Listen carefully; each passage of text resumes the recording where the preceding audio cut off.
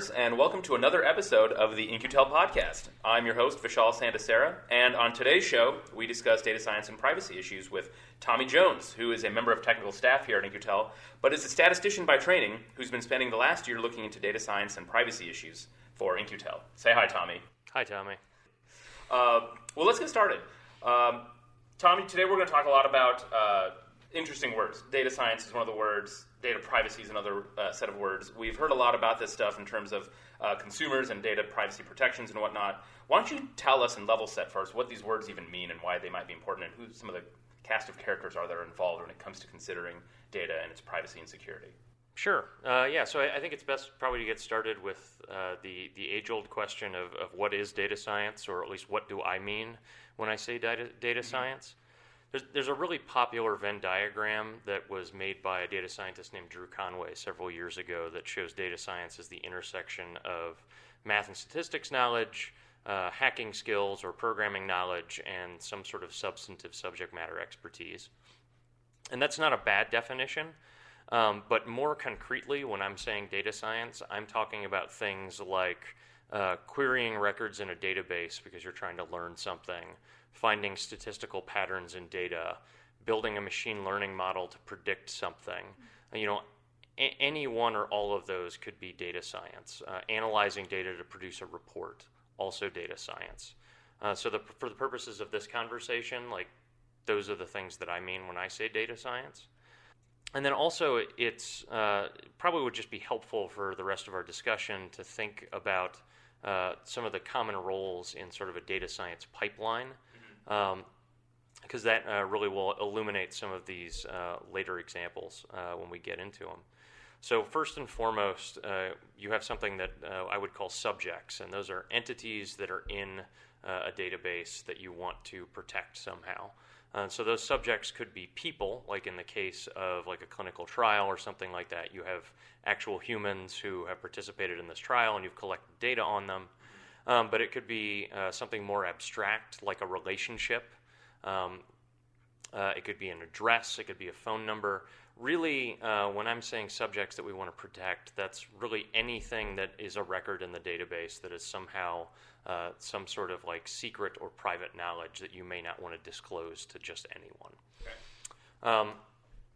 Then another role to keep in mind is a steward or a custodian. I'm lumping them into one bucket, but that's basically whoever it is that's charged with holding the data and maintaining it or keeping it safe and secure.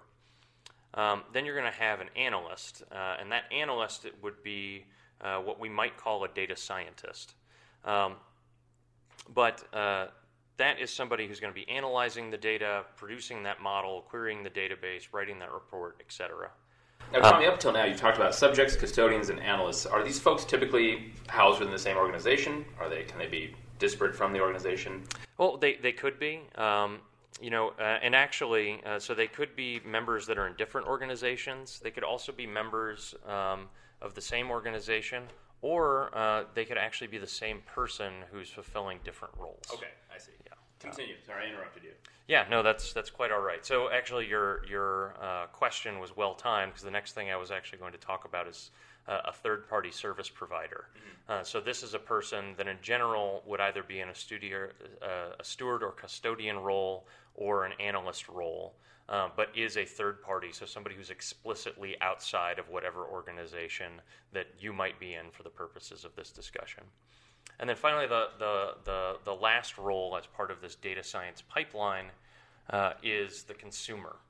So in general in data science, we talk about building these things called data products. And that data product could be a report, it could be a presentation, but it could also be a web application or an API or something like that. But it's some endpoint of your data science, and then you have a consumer who is actually consuming that endpoint. One last note on roles is, since this is a discussion about privacy, which leads itself to security, you have a bad guy, we're going to call him an adversary.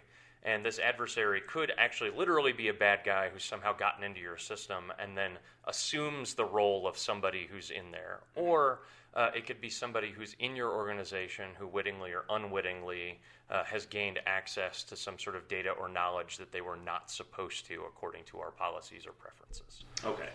So let's talk a little, now that we know the cast of characters, let's talk a little bit about how, what is it that data science enables in order to preserve data privacy. So it turns out, I think in our previous discussions, Tommy, you and I have talked a lot about how data science is great, it's prevailing, it's everywhere. I mean, as far as buzzwords go, data science is up there with AI, machine learning, deep learning. Data scientists are the ones that are largely the practitioners of a lot of this type of new age stuff. And largely, organizations aren't necessarily able to either find or pay for their own cadre of in-house data scientists. So, as you've sort of alluded to, it turns out third-party service providers are now being able to provide data science services. So you can just contract or sort of pay by the service for data science. And I assume that that's what's enabling a lot of these data privacy technologies that you're going to talk to us about today. I don't know that I would say that they're enabling them, but that's really a big part in the mix. Maybe rather than enabling, why don't we say that that's like the call to action here, right? It requires it. Yeah, exactly. So a data scientist, a good data scientist or machine learning engineer or whatever we're going to call these folks these days, they take a long time to train. And so as a result, at least in this current age, they're comparatively rare. And when you do get them, they're comparatively expensive.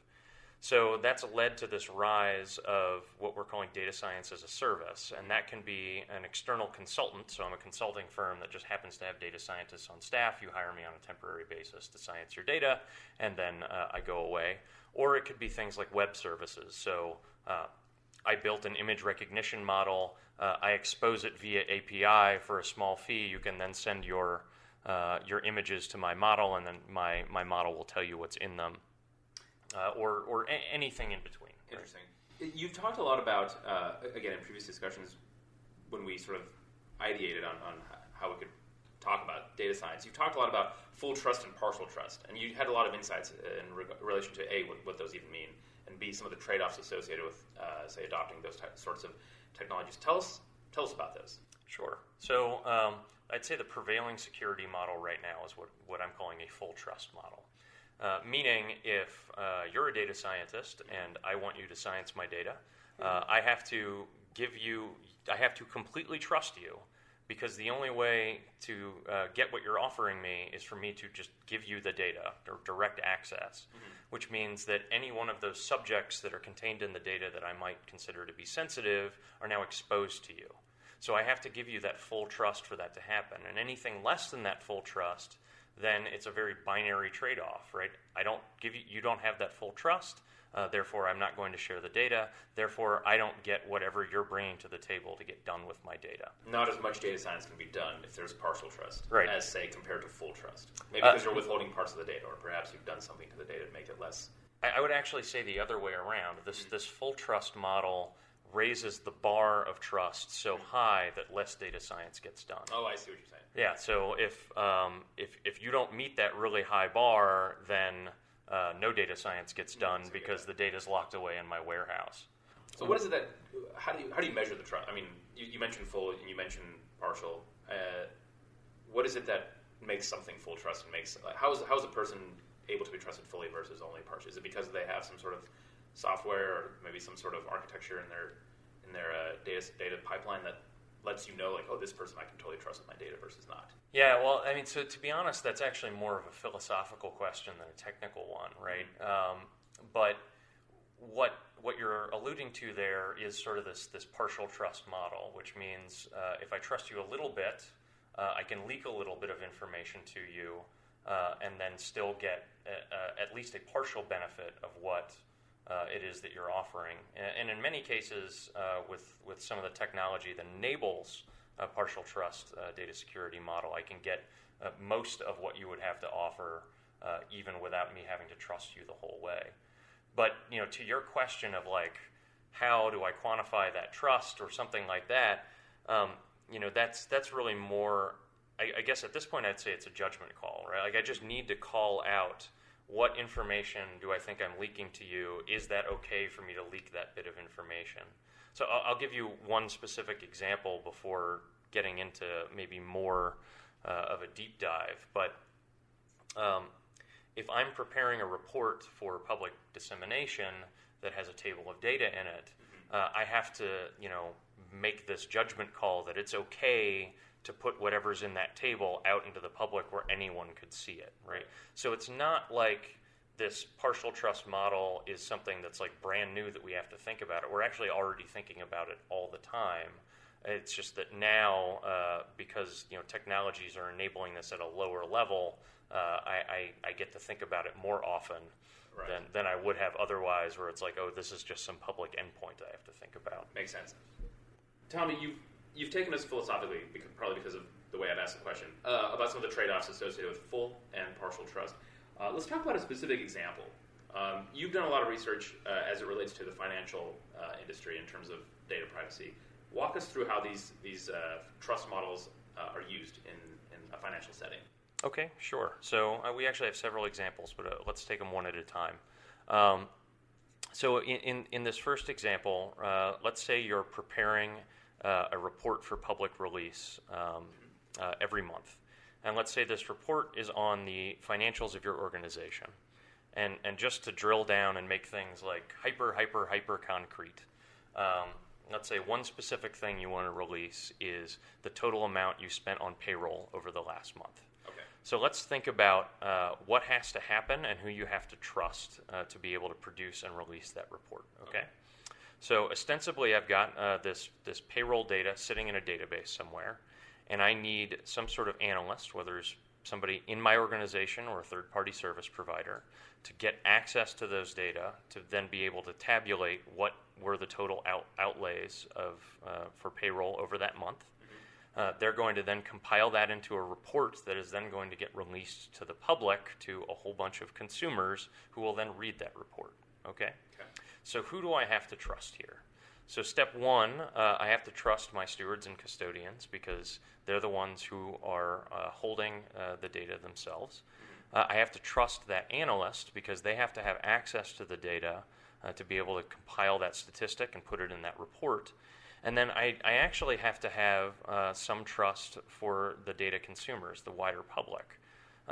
I might be trying to protect every single person's individual salary, so why does reporting an aggregate create some sort of risk for the public as a whole? Well, if we're releasing this report every month, and I happen to know that a particular person was hired in my organization over 1 month, I could just take the report from the month after they were hired and the report from the month before they were hired and take the difference. And that difference would actually give me that person's pay.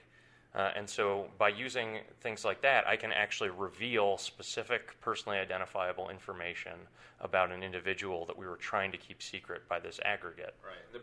The assumption here is that the consumer has some prior knowledge of, hey, I know when this person started, and I know that I have, and you also have the report from the month before and the month after.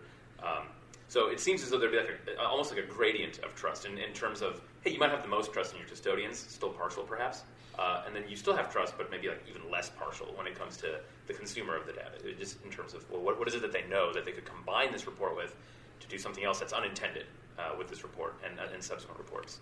Tommy, I think I'm getting a pretty clear picture on sort of how full trust and partial trust matter and how they're different. How is it that technology helps with this particularly? How is it that you can enable partial trust by using technology? What exists right now? Right. Well, so in this particular use case, one piece of technology that would help, or I should say a technology area, is something called differential privacy. Mm-hmm. What differential privacy is actually a mathematical definition of privacy, and this might seem to like dive into the weeds a little bit, but what that definition allows you to do is add noise to data or computations on data in a way that gives you sort of provable guarantees around how much privacy you have preserved or given up for a particular operation to somebody. So in this particular case, if your analyst was interacting with your database in a differentially private way, when they calculate that total payroll, they're going to get something that is statistically accurate, meaning like on average it's the right number, but that one particular time they say add up all of the salaries, it's not going to be exactly what your total salaries were. And it's done in such a way, this definition, so that it preserves the privacy of any one record in sort of an arbitrary way. So if I try and do, as a consumer, to take a difference between 2 months' salaries, I'm not going to end up with a meaningful number. So if I do take those 2 months' salaries, say I'm trying to uncover your salary, right? And I know when you were hired in this organization and all of that, I'm going to get a number, but it's not going to be the right number. I see. And so if you're using differential privacy, maybe in this case you want to actually advertise that you're using differential privacy so anyone knows that they can't trust any of their hacking efforts. Right, they're not going to be able to trust what they get out of it. But there are other use cases where you might be able to think of where you might not want to publish it because maybe you actually do want to provide some disinformation. Right. Probably not in the specific example, but that's one other dimension to think about. Makes sense. Tommy, you talked about differential privacy in terms of in two sort of nuanced ways. One was adding noise to data, and one was adding noise to computation. Could you tell us a little bit about the difference or maybe the preference of one over the other, especially if you're considering things like data set integrity? Sure. Yeah. So in cybersecurity, they have something called the CIA triad, which is what you're trying to preserve on all your data. So C is confidentiality, or that's sort of the privacy that we're talking about here. Mm-hmm. I is integrity, which is to say that it's whatever numbers or records you have in the database, they are the right ones. And then A, of course, is availability, meaning I can the people that need to access the data are able to access it. Yeah. But going back to this, adding noise to data or a computation on data, that if you're adding noise to the data itself, that can really set off some red flags for some of the people who are charged with preserving the integrity of the data, right? So in many cases, when we talk to companies who are offering differential privacy solutions, they'll really go to pains to make a distinction between there, because what they're trying to emphasize to people who might be buying their product is that we are not going to hurt your data. Right. Instead, we're adding the noise at the computation phase, so it's really just masking something from the analyst, but the data itself is still preserved in place, and it is what it should be. Makes sense. I can tell you from sort of my cursory research on all this sort of stuff that a lot of this stuff has been around in academics for a very long time. A lot of research has been done into differential privacy. It's certainly not completely new, at least in the research realm. Same thing can be said for homomorphic encryption. What is it that makes why are companies interested in sort of providing solutions in this space now? What has changed over the last, I don't know, say a year, 2 years, 3 years, whatever you want to call it, that makes the transition from all this stuff in sort of academia into commercial space compelling or relevant at this point in time? Right. Well, so a few things have changed, right? So one, research continues, things get better, they get closer to something that could be commercially viable. So that's one issue. Two, I think it's worth looking at some of the market or financial incentives or legal incentives, actually, that have been historically in place that are changing now. So historically, a lot of the, what I would say, privacy-preserving technologies and techniques were really more about limiting liability rather than actually preventing some sort of privacy breach. That's not to say that people were willy-nilly saying, I don't care about uncovering your data, but it was more along the lines of, look, I have a checklist. If something happens, I need to be able to show that I followed that checklist so that I'm not liable for whatever damage may have happened. Right. Act of God, I'm sorry, right? What's changed has been some laws like GDPR in Europe, which is actually very wide in scope, so it affects far more than just Europe. Right. And then we've also got things like the California, I believe it's called the Consumer Privacy Act. That's right. And for our listeners who may not, I can certainly speak for myself when I say I've heard a lot about GDPR. It's been around since, I think, May of 2018. And the California Consumer Privacy Act is something that's, from what I can tell, something very similar, based for California-based subjects. We talked about this concept or this definition of a subject, which is and in this case, a person who's based in California who has data attributes that would need to be protected under the constructs of this Privacy Act. But similar to GDPR, it seems like the California Consumer Privacy Act offers things like, consumers have a right to know what information is collected and why. They have a right to request a deletion of any sort of personal data, and they also have the right to have access to readily usable or portable exports of their data on third-party platforms.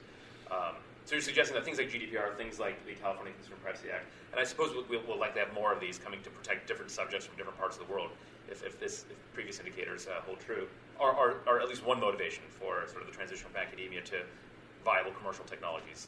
Right, yeah. So, I mean, by changing the law and changing what companies have to do or should do, you change a little bit of that incentive away from pure liability prevention and more towards prevention. But that's just one thing that's changed. So another thing that's changed has been there's been several high-profile privacy breaches as well. So we've got Facebook and Cambridge Analytica, we've got Equifax, there was a big Target breach, and in fact, even just in December of 2018, there was this big breach with Marriott, and a lot of people's records got uncovered that way. That's right. There's been a lot of privacy breaches in the past, so what seems to be changing there? Well, what seems to be changing is that this is becoming an issue that's gotten attached to the popular consciousness, right? So, data and cybersecurity geeks may have been tracking this stuff for years, but only very recently has this become there's been some popular uproar around this. And what that means is that not only is the law changing, some of the social norms around data may be changing as well. And I can just say in general that in my conversations with some of the startups that I've had here, I've had several companies bring up you might be wondering how we protect privacy in our underlying data set, right. And let me tell you what we're doing X, Y, and Z. That didn't used to be the case. It used to just be viewed as, privacy breaches were like a necessary evil to be able to get some sort of data science goodness. Now we have these companies that are at pains from day one to say how they're going to protect data, and that's a big difference. Yeah, from a consumer standpoint, I think we're paying a lot more attention. Tommy, thank you for your time. Before we close today, what do you want to leave our listeners with? We've talked a lot about partial trust, full trust. We've talked about some of the trade-offs associated with conducting data science in those two environments. What do you want to leave our listeners with when it comes to perhaps a useful tidbit to apply in their daily life? A great next step for everyone, whether you're a data scientist or somebody charged with protecting data or even just a business leader, is to sit down and think about what your organization could do in this partial trust world. Tommy Jones, thank you so much for your time. Again, we've been listening to Tommy talk today to us about data science and data privacy. If you want to learn more, you can go to IGT.org. I'm your host, Vishal Sandasera. Thank you for listening. We'll catch you next time.